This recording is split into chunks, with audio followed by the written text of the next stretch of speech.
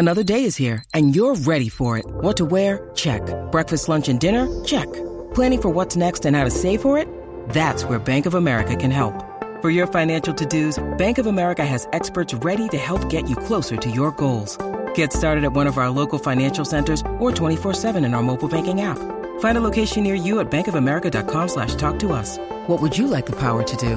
Mobile banking requires downloading the app and is only available for select devices. Message and data rates may apply. Bank of America N.A., member FDIC. Which of the following is correct? Between you and me or between you and I? You and I. Why? That's the way I learned it. It's not you and me. It's always you and I. Which of the following is correct? Between you and me or between you and I? Between you and me. Why? I'm not even positive. I always get that wrong, I know. I always want to say between you and I, but yeah.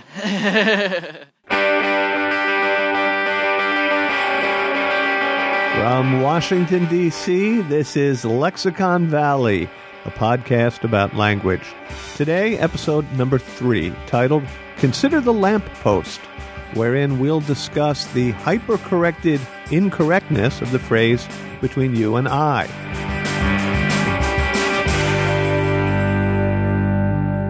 Joining me is Lexicon Valley producer Mike Volo. Hey, Mike. Hey, Bob.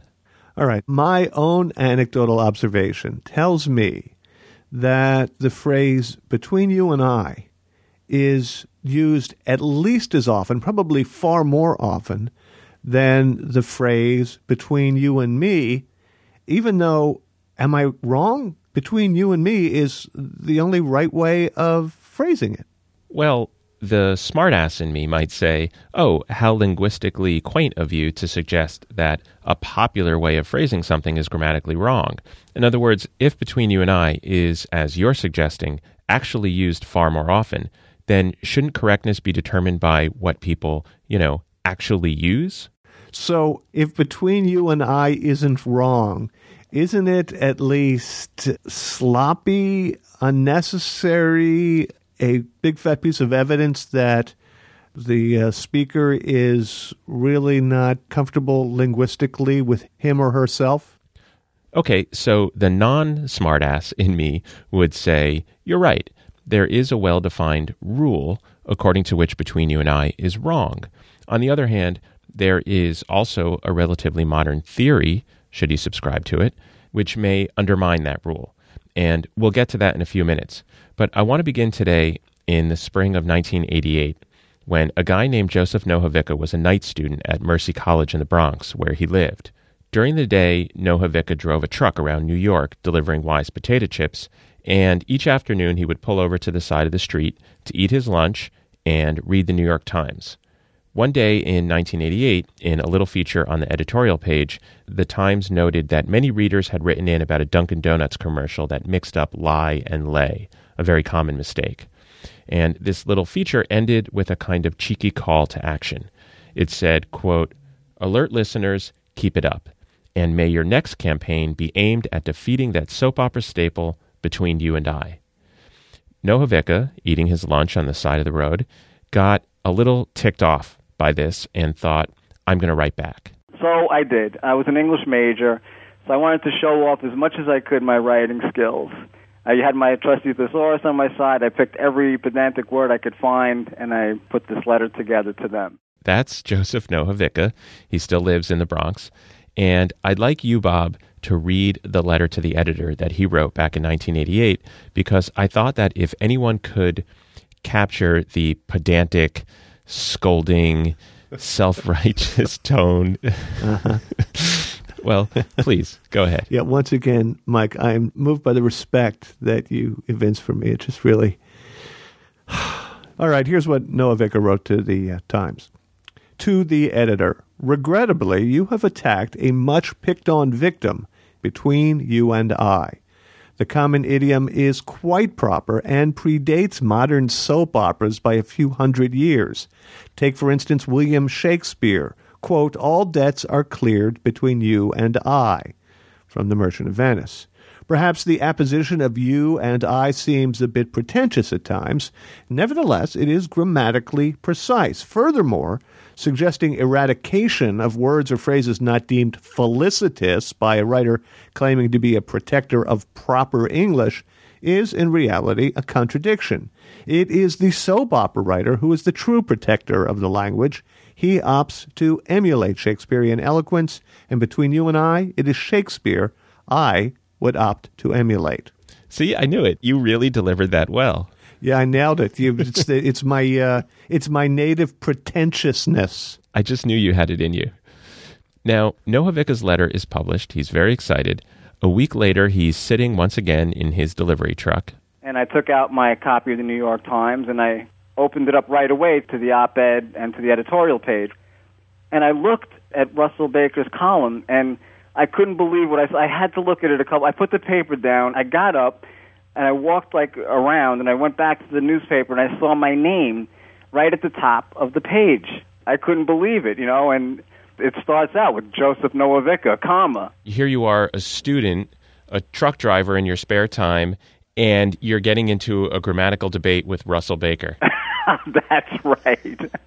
The only thing I needed against me at that time, in addition to that, would maybe have been William Safire. I may have quit school. First of all, I just want to observe that it's a little bit cruel of the New York Times, I think, to publish Noah Vicka's letter and then unleash the great esteemed Russell Baker to rebut him. If you read Baker's column, it's very witty and humorous, as he always was, and he pointed out that Shakespeare was wrong.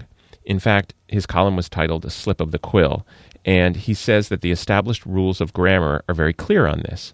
Between is a preposition. The object of the preposition must be in the objective, or what's sometimes called the accusative, case. And to quote directly from Russell Baker, the accusative form of the first person singular pronoun is me. Therefore, the correct phrase is between you and me. Yeah, that's what I was saying at the beginning. But you got to oh no, the language is malleable on me. I'm not sure I took that tone, but yeah, I did imply that, and we're getting there. But first, let me quote Russell Baker one more time. He said that Shakespeare simply nodded off on this one. Nodded off, Mike, or just, careless as people are today with basic rules of grammar? Okay, so let's assume for the moment that Between You and I is incontrovertibly wrong and that Shakespeare was careless. But are people more careless now than ever before? I mean, many people who object to Between You and I talk about it as a recent phenomenon. Between You and I was never nearly as common, they say, as it is now, Shakespeare notwithstanding. The language is going to hell. And anecdotally, I asked my father-in-law, who tends to be very careful and precise with his grammar, when he thought Between You and I became widespread in the language, and he said about 10 or 15 years ago. Are you insane? You've been married for like 5 minutes. You're already going after your father-in-law? That is not going to be an availing strategy long term. I didn't name him by name. He could be any father-in-law. So there's this term in linguistics called recency illusion, and it describes the mistaken perception some have that a particular usage is more recent than it is. So my father-in-law thinks Between You and I dates back to the 1990s. The New York Times took note of it in the 1980s. In the 1970s, the critic John Simon published a column in Esquire in which he called Between You and I an abomination, and he said, quote, "Not so long ago, any halfway self-respecting high school student would sooner have bitten off and swallowed the tip of his pencil than have committed that error." Now, John Simon was in the fulmination business. He was always in high dudgeon about something or other. But doesn't he also make clear here that he has fallen prey to the recency illusion? Yeah, that quote suggests he too thought it was recent, and my suspicion was that you could keep going back in time finding people who claim that it's only just now a recent phenomenon. So I asked Patricia O'Connor, she's the author of Woe Is I, The Grammarphobe's Guide to Better English in Plain English. That is the most fantastic title. And by the way, gets right to the point of what we're discussing. If she didn't exist, you would have had to invent her. Maybe I did. I asked O'Connor, when did Between You and I become prevalent in the language? People have been using Between You and I since early Middle English, and people have been calling attention to it since the middle of the 18th century. The earliest complaint I found about it was mentioned in a commentary on English that was published in 1767. The author, Archibald Campbell, says that in an earlier edition of his book, he had used the phrase Between You and I and was criticized by reviewers for that.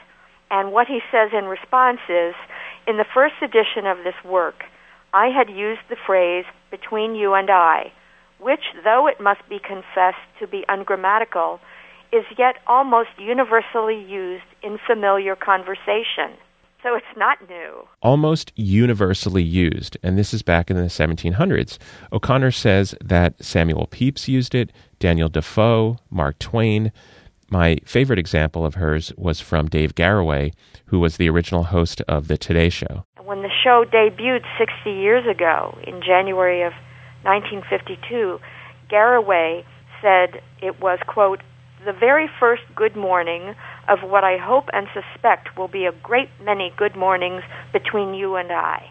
Funnily enough, his chimpanzee, his sidekick on the show, J. Fred Muggs, never got that wrong. Oh, yeah, that guy was totally whip smart. He certainly was.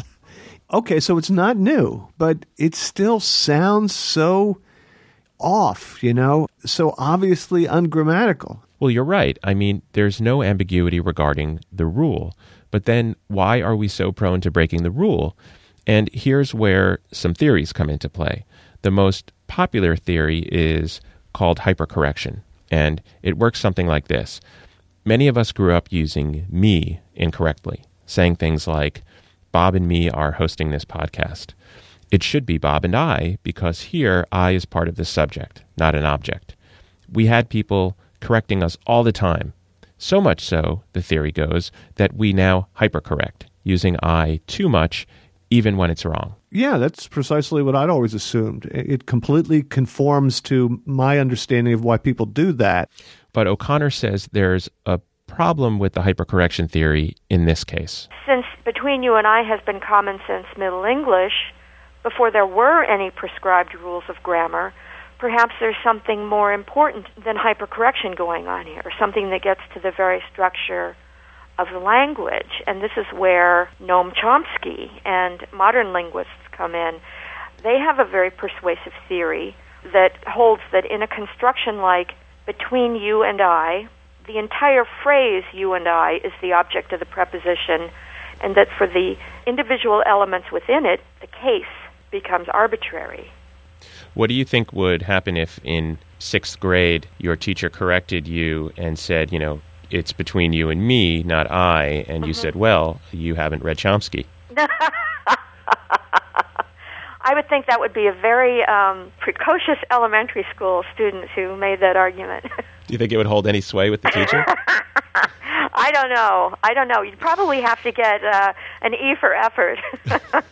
All right, Mike. Now, if I understand what O'Connor's saying, it's that if there are multiple pronouns after a preposition, they kind of act together and the case is just entirely up for grabs? Yeah, exactly. Think of it with variables, between X and Y. Conceptually, X and Y, taken as a whole, is the object of the preposition. The variables themselves can be whatever they want to be. They can even be reflexive, between you and myself. Maybe I'm a snob, but when I hear that usage, I internally roll my eyes, much as I would roll my eyes if I were in someone's apartment and saw on the bookshelf a bunch of James Patterson novels and 3 volumes of Deepak Chopra. I become flushed with a sense of superiority.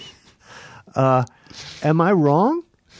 Well, I actually think you are getting at the problem that literate people have, or people who aspire to be literate, in their approach to the language. Let's take this example. I think we have several choices here. One, You can observe the traditional grammatical rule and always say between you and me because you don't want to seem ignorant to people who know and care about that rule. Patricia O'Connor told me that that's what she does. 2, you can sort of place yourself conspicuously in the theoretical avant-garde and always say between you and I, and when someone corrects you, invoke Chomsky. But, that has its own consequences. You have to really want to be that guy. Or 3, you cannot worry about it and tell yourself that if occasional fallibility is okay for Shakespeare and Mark Twain and Jessica Simpson, who has a song called Between You and I, then it's okay for you.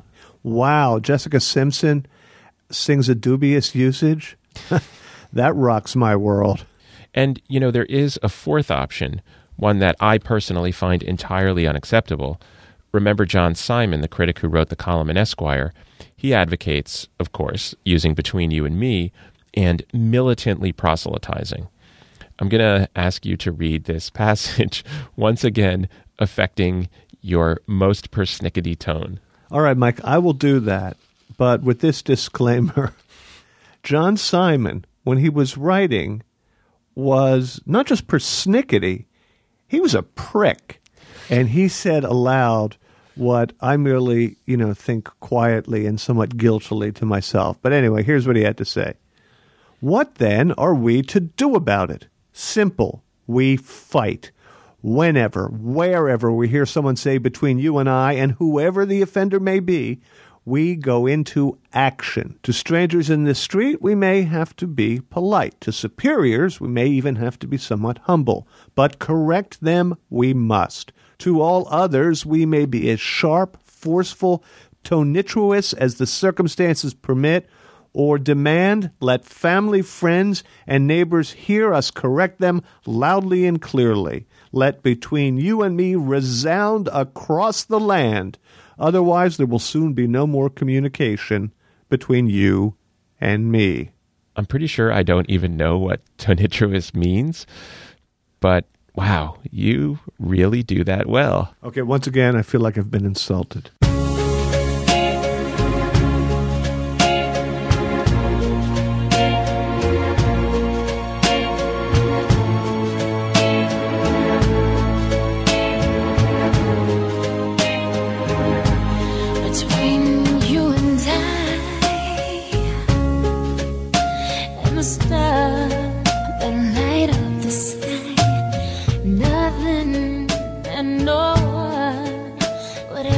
As always, Bob, I have a coda.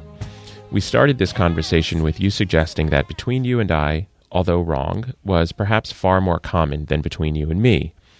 And in 2003, a couple of sociolinguists, Philip Angermeyer and John Singler, looked at what people actually use. If we think of it again in terms of variables between X and Y, they identified 3 competing permutations here, between you and I and between you and me, and also between me and you, putting the me first. And of course, between I and you.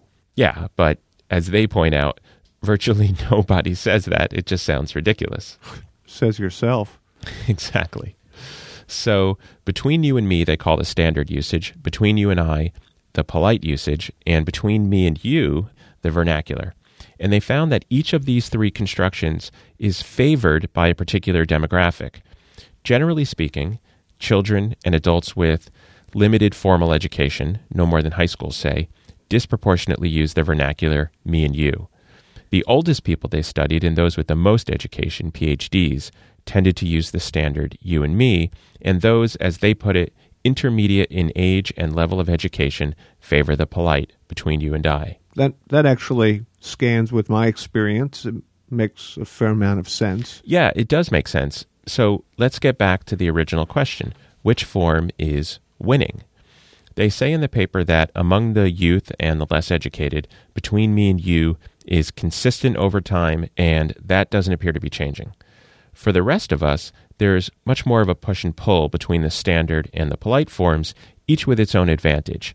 What between you and me has in its favor is this sort of ongoing backlash against Between You and I. You mean because of jerks like me who turn up our nose or just flinch whenever we hear it? There's you, there was John Simon, there was Kingsley Amis. There's a whole kind of cottage industry of Between You and I detraction. What Between You and I has in its favor, though, is that it's often used by celebrities and politicians and socialites, people that other people tend to emulate. So here's their concluding sentence. No clear winner seems to be emerging. Rather, as they have apparently done for more than 400 years, the vernacular, the polite, and the standard seem to be continuing in a dynamic state of stable ternary variation. Ternary? You know, like involving three things. Ah, of course. Now, I did my own very unscientific Googling of Between You and Me and Between You and I. Between You and Me gets about 4.5 million hits, and Between You and I, you were totally right, Bob, 80 million hits. I'm not sure how unscientific it is. Rigorous, perhaps not, but that is a pretty enormous sample size. It is, and it's a pretty big disparity. By the way, Between Me and You, the vernacular, gets about 1.5 million hits, and, you know, there's nothing grammatically incorrect about the vernacular. It's only a custom of politeness, really, that says we place ourselves last in a list. In fact, Patricia O'Connor told me that she would rather be technically grammatically correct and say Between Me and You than polite and say Between You and I. Oh, I'm totally with her on that. You know, I've always thought that placing the me as the last in the list was a sort of false humility of the sort people affect when they're, you know, bragging. I was fortunate enough to receive the Congressional Medal of Honor. Yeah, you were fortunate enough. You're bragging about having the Congressional Medal of Honor. Just, you know, give me a break. Every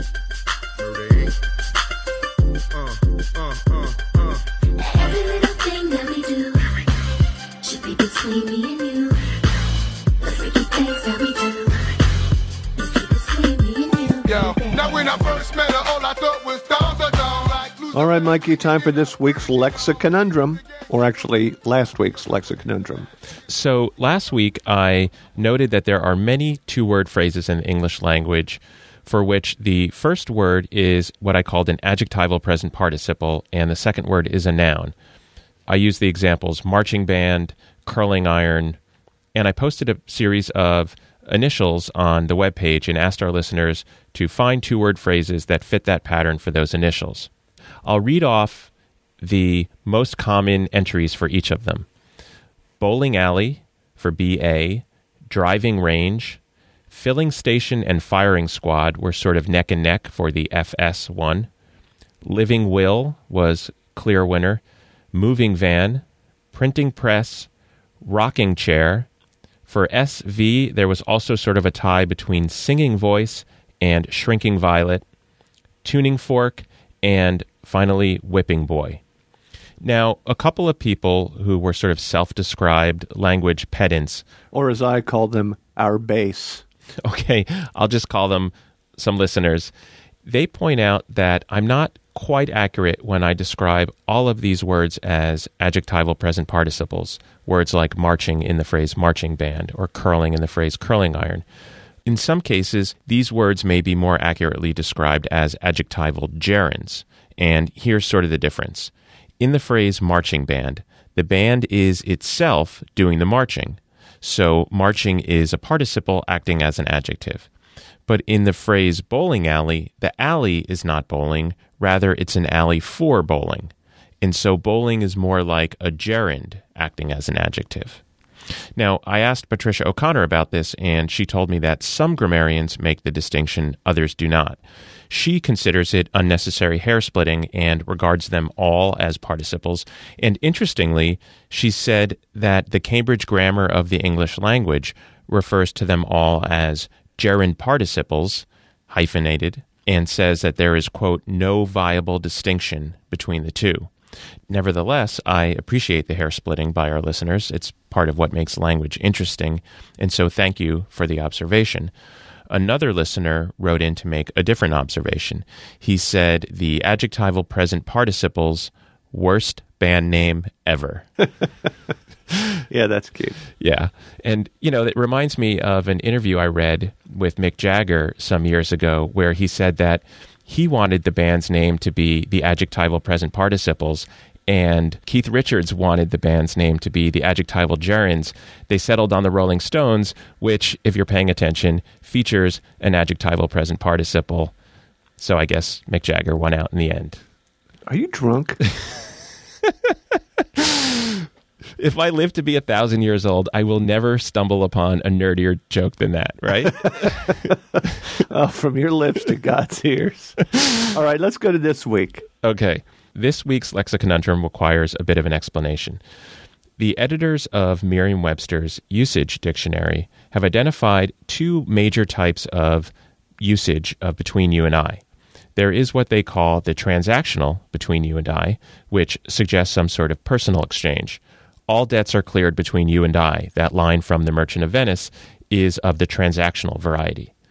Then there is what they call the confidential between you and I. And these are very common in spoken English and also in correspondence. So, for example, Lord Byron wrote a letter to his half-sister Augusta in which he said of the English town Southwell, where he was vacationing at the time, "Between you and I wish was swallowed up by an earthquake." That's harsh. What happened to him in that town? Did he get the clap? I think actually it was the opposite. If I remember from reading the letter, he was really bored. Didn't get enough Byronic action, huh? I guess so. I don't know. Too peaceful, too tranquil for him, which makes me think actually that he and I are looking for very different things in a vacation spot because boring sounds nice to me. So I've identified what I think are at least two additional types of between you and I, one of which I have a name for, one of which I would like a name for. In the spirit of Merriam-Webster's naming convention for the other two types, transactional and confidential, I call this first one differential. For example, Tennessee Williams, during an interview once, compared himself to Tom, the protagonist from The Glass Menagerie. He said, "The principal difference between he and I is stamina." Another example of this type is from Jon Stewart during his interview with Chris Wallace of Fox News. He said, "Here is the difference between you and I. I'm a comedian first." So are you okay, Bob, with differential as the name for that one? Yeah, I don't care. Thanks. So here's an example of what I think is yet another type of between you and I. Imagine that we, Bob, are planning a trip to South America and we're hoping to visit both Argentina and Brazil. You speak fluent Portuguese, I speak fluent Spanish, and I say something like, "Between you and I, we've got it covered."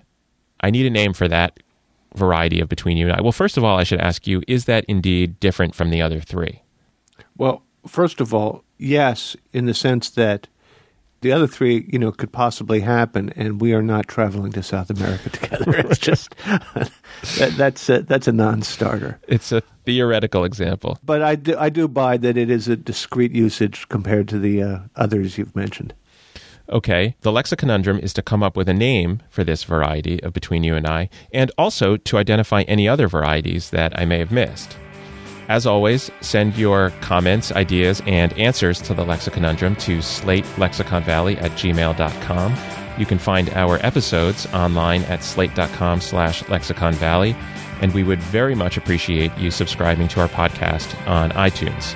Thanks to Joseph Nohavicka and Patricia O'Connor, author of Woe Is I, and many, many thanks also to Andy Bowers, the executive producer of Slate's podcasts. All right, Mike, we done here? We're done. Later, Gator.